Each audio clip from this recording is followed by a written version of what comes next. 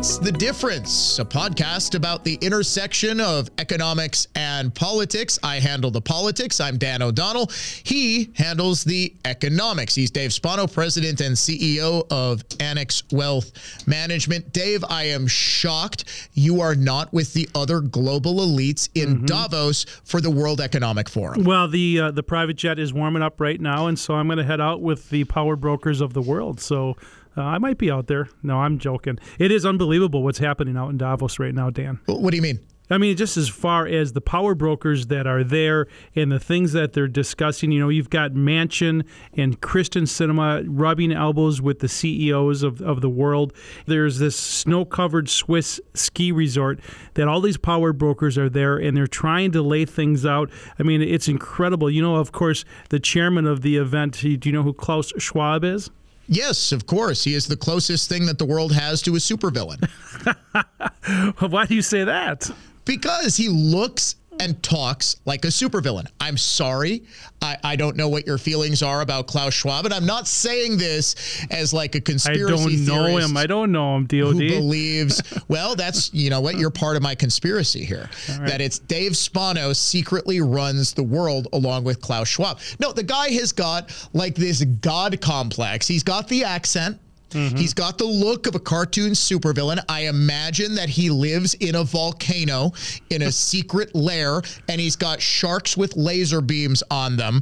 According to a story by Breitbart, he is the founder and head of the World Economic Forum, and he is said to have a, quote, God complex and aims to run the organization until his death like a pope or a monarch. Now, Schwab himself will turn 85 years old in March, so it's probably not that much of a stretch to say he's going to run it until his death. But I can see why there are so many conspiracy theories about him and about Davos and about all of this, because he really does seem to relish this. And then periodically he'll just flippantly say things like, yeah, I totally think the world's overpopulated and we need to do something about all this excess population. What, Klaus? Is that where the sharks with laser beams come in, or what? Wow. What exactly are you talking about? The thing that I've never understood about all the conspiracy theories, though, surrounding this. Okay, I can get it with the Bilderberg group, and they meet at this Bohemian Grove thing, and every year I think Alex Jones is actually going to have an aneurysm live on his internet show talking about Bohemian Grove. The World Economic Forum is like one of the most heavily covered media events of the entire year. Right. You've got like reporters from every country are there. Exactly what secret stuff is going on. And then I actually said this on my radio show, Dave, and I had a texter, God bless him. He said, that's where they get you, Dan. They're hiding in plain sight. I'm like, come on. Black helicopters. So if they're doing things, yes. So if they're doing things in the open, it's a conspiracy. If they're doing things in secret, it's a conspiracy. Yeah. I don't get. I do get, though, you do have the most powerful people in government and in politics. It literally is the intersection of politics and economics. The one that they should be on our podcast with us. Yeah, exactly.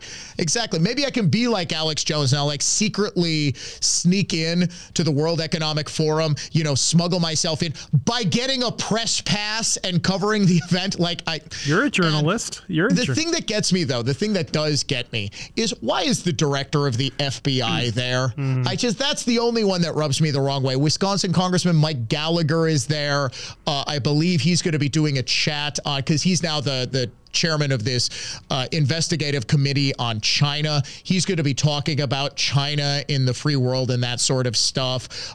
Or he's also plotting to take over the world. I don't know. You take your pick. Yeah, well, it is the snow-covered Swiss ski resort that we mentioned. But, China is there. Of course, the vice premier has said they're open to business, and they've been locked down for 3 years. So China being there is part of the story. I mean, the World Economic Forum really brings these folks around the world to this event, and they get a chance to talk to politicians. So China reopening, of course, the European Union, they're talking about what their clean energy, clean technology is there. By the way, Greta Thunberg, again, is there with her cease and desist, and John Kerry and his, you know that's happening as well. Yeah. Oh, I did. In fact, Kerry said the planet is already lost to climate change. I'm like, okay, let's party like it's 1999 then. I mean, I'm going to. Now, did John Kerry, did he take a rowboat to Davos or did he take a private jet? I mean, this is the other thing. It's like these people who are lecturing the rest of us. I'm sorry. I've got like a beat up old Toyota, right? You're jetting the world into which one of us do you think is doing more to help the climate? I myself have refrained from taking international private jets to luxury resorts in the Swiss Alps. I want to, clearly I have the money to do so. Give me a break. And I think this is what lends itself to just this sort of inherent mistrust of these people who are telling us. You had one joker saying, well, we want to have cities of the future where everything is 15 minutes away and we have no more need for cars. Yeah, okay. You give up your BMW first and then I'll follow. I think this is the sort of thing, this just sort of innate hypocrisy of ultra wealthy, ultra connected, ultra hypocrites lecturing the rest of the world about how they want us peasants to live. There's a lot going on besides all of those things. They give an award away. I think it's called the Crystal Award, and Idris Elba got that award, talking about how to make farming more self-sustaining. But there is a lot of clean energy talk happening, and at the same time, on the other side of the world, are you familiar with ChatGPT? Oh my gosh, am I ever? It's crazy what they're doing, and of course, Microsoft made a huge investment in them, and they're going to install all of this AI technology in all of their products. I mean, folks, if you haven't seen it, it's well worth going and playing around with it. But, what are they going to do when kids start having their papers written by ChatGPT? Oh, it's already an issue. Oh, is it? I didn't know that. There's software that teachers can use that will detect whether a paper was written by an artificial intelligence. And pretty much every school is going to need to have this software. For those who are unfamiliar, ChatGPT is a very advanced learning AI in which you can just order it to do something and it will do it. For example, if you want it to write a basic code, and this is where I think the real practical use of ChatGPT is going to come. Sure, I can have it write a term paper or I can have it do whatever, but I can say, hey, ChatGPT, write me a code for a tic-tac-toe game, and it'll do it instantly. Really? So people who don't understand Java or code language will be able to do this. I think this is going to be this technology specifically, and artificial intelligence more generally, is going to be infinitely more revolutionary than any computing technology we've seen before. And that includes the personal computer. It is going to change everything. There is something funny. Have you experimented or seen other people experiment with ChatGPT? Try to get ChatGPT to write. Someone did write an argument against drag queen story hour. Really? It will tell you, I'm sorry, I can't do that. Drag queen story hour is proven by science to be harmless to children, and it's an enriching experience. There are other examples of ChatGPT refusing to go against a woke narrative. There was one where it was something as innocuous as, hey, ChatGPT, make fun of Yale University. Right? Yeah. It was, obviously some Harvard guy, and said, I'm sorry, Yale does important research. And as an institution of public learning, it would be damaging to public discourse for me to make fun of it. Wait, what? What? So this AI is woke, all right? Okay. Yeah, it is. ChatGPT is the woke AI. So it's going to make $1 billion, right? $1 billion, $20 billion. A non-woke AI. Dave, this is how you and I can get invited to Davos next year. We invent a non-woke AI that will make fun of every liberal darling you can imagine. You tell OpenAI to do Greta Thunberg jokes, doggone it, our AI will make Greta Thunberg jokes.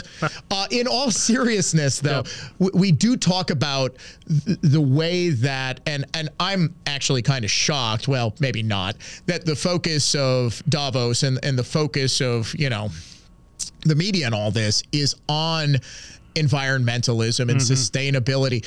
The future is clear. I don't think people fully grasp how disruptive artificial intelligence is going to be for people's jobs. I mean, jobs that we thought Do you think it could be a talk radio? Do you think it could? Oh my God, absolutely. Yeah. Absolutely. The Simpsons predicted it 30 years ago. It was like the two wacky morning DJs, and they had something called the DJ 2000 or DJ 3000 or whatever, and it would say, "How about those clowns in Washington? What a bunch of stupid clowns." That's basically my talk show in a nutshell. Clearly, the DJ it's so much more than that. Come on. The DJ 3000 could clearly replace me right now. Yes, I do believe, and this is the thing. You're going to see jobs that you would never think that are going to be endangered by artificial intelligence that are endangered. What have we been telling kids for the last 10 years? Learn coding, learn to code. That is potentially irrelevant. Right. Speak Mandarin. Speak Mandarin. You can write an entire thing and an artificial intelligence can translate it in perfect Chinese. I mean, we've already got that with Google Translate to some extent, but the exponential learning abilities of artificial intelligence, I'm not worried about the Matrix or a Terminator situation yet, but I am telling you that the threat to humanity isn't that the machines will rise up and kill us all like we're in Westworld, but rather that the technology is going to be so good so quickly and so ubiquitous that it's going to revolutionize the job market. It's going to revolutionize everything. And at the same time, Dan, we're seeing schools and grades that are pathetic, right? Yeah, right, exactly. So how do you square those two things? It's gonna take the place of a job market. I mean, how long have we been talking about the skills gap, right? Yeah, right. Well, what if it were possible to make up that skills gap without people? Okay. Right. Yeah. What if it were possible to, instead of paying not just a salary, but benefits, dealing with workers who might not show up, dealing with interpersonal problems among employees, you have an artificial intelligence that does the accounting. You have an artificial intelligence that writes the legal brief for you. I'm telling you, it is incredible what these things are going to be able to do and what they're going to be able to do we're not talking decades, Dave. We're talking years. Well, it's the kiosk at McDonald's. Obviously people, scoffed at that idea. Well, that's where it's at right now. Well, have you gone to a Walmart lately? I know since you go to the World Economic Forum, on my private jet, yes. You're way higher class. You shop at Target. Walmart has all but Target, yeah. You're a high class dude. That's why he's making the big way. He goes to Target. And occasionally he will frequent some of the rare, hard to find stores like Kmart. Did you know there are still a couple Kmarts left? Is there really? My mind was blown when I found this out. I thought they went BK. But my point is that at Walmart, at least at a number of them, they have all but replaced cashiers. They have massive areas for self-checkout. I mean, what do you think is going to happen when we realize that in greater skilled, more education required jobs, that starts to happen as well? We're looking at a potential earthquake in the job market. Yep. Well, and that's really what's happening. You talk about what's happening with the Federal Reserve, and it always comes back to them, right? And that is what they're trying to do. They're trying to lower the demand for in the job market right now. That's their big concern. And that's, you think about the Fed's job, they have two jobs: control inflation and make sure we're at full employment. They're trying to literally raise the unemployment rate, but maybe ChatGPT is going to help them do that. But folks, we're getting it to the end of the clock here, but this is the time to go through your portfolio. There's a lot of moving parts. Value versus growth. Has that chassis moved? Large cap versus mid cap, small and mid cap doing really well. international, as we talked about at the World Economic Forum, versus domestic. And, of course, fixed income. You can get a 2-year Treasury paying 4%. This is the time to go through your portfolio. Setting it and forgetting it and not having a plan is not the best course going forward. No, it hasn't been for a while now, and certainly with all the uncertainty, it's not moving forward. That's why we always recommend you head to annexwealth.com. You understand truly, fully what you own, why you own it. You get a free wealth metric. You work with someone who's working, or something. Yep. I don't know. It could be an AI, right? Yeah, Dave might already have replaced all his I am a employees computer. with AIs. Yes. We don't. Is this really Dave? Is this? You say, I'm sorry, I can't end the show just yet, Dave. I'm sorry, I can't do that. Could you imagine? They could theoretically in 10 years replace. Well, look at what they're doing before we go. Look at what they're doing. James Earl Jones has signed away his voice rights to Disney. Disney is going to continue having James Earl Jones play Darth Vader long after James Earl Jones is dead by using artificial intelligence to essentially modulate James Earl Jones's voice with all of the recordings they have of him so that he can say things from beyond the grave. I mean, that is something that is so beyond incomprehensible just a couple of years ago. I would say, Dan, you better keep changing your inflection so they can't copy you. They can't catch me. Nope. iHeartMedia, you're not replacing me just yet. Hey, Dave, it's always a pleasure chatting with you again. Head to annexwealth.com. He's Dave Spano. I'm Dan O'Donnell, and we both say thanks for listening to The Difference. Annex Wealth Management is a registered investment advisor. For more information about our firm, please visit annexwealth.com. The information in this podcast is for educational and entertainment purposes only and is subject to change without notice. Opinions expressed are those of the participants and don't necessarily reflect those of Annex Wealth Management, its producers, hosts, or guests. The host of the podcast is compensated for his endorsement of Annex Wealth Management. Information presented should not be construed as tax, legal, or investment advice, or a recommendation or solicitation for the sale of any product or strategy. Listeners are encouraged to seek advice from qualified professionals to determine whether any information presented may be suitable for their specific situation. Investments involve risks. Neither Annex Wealth Management nor its podcast participants shall be liable for losses resulting from decisions based on information or viewpoints presented on this podcast.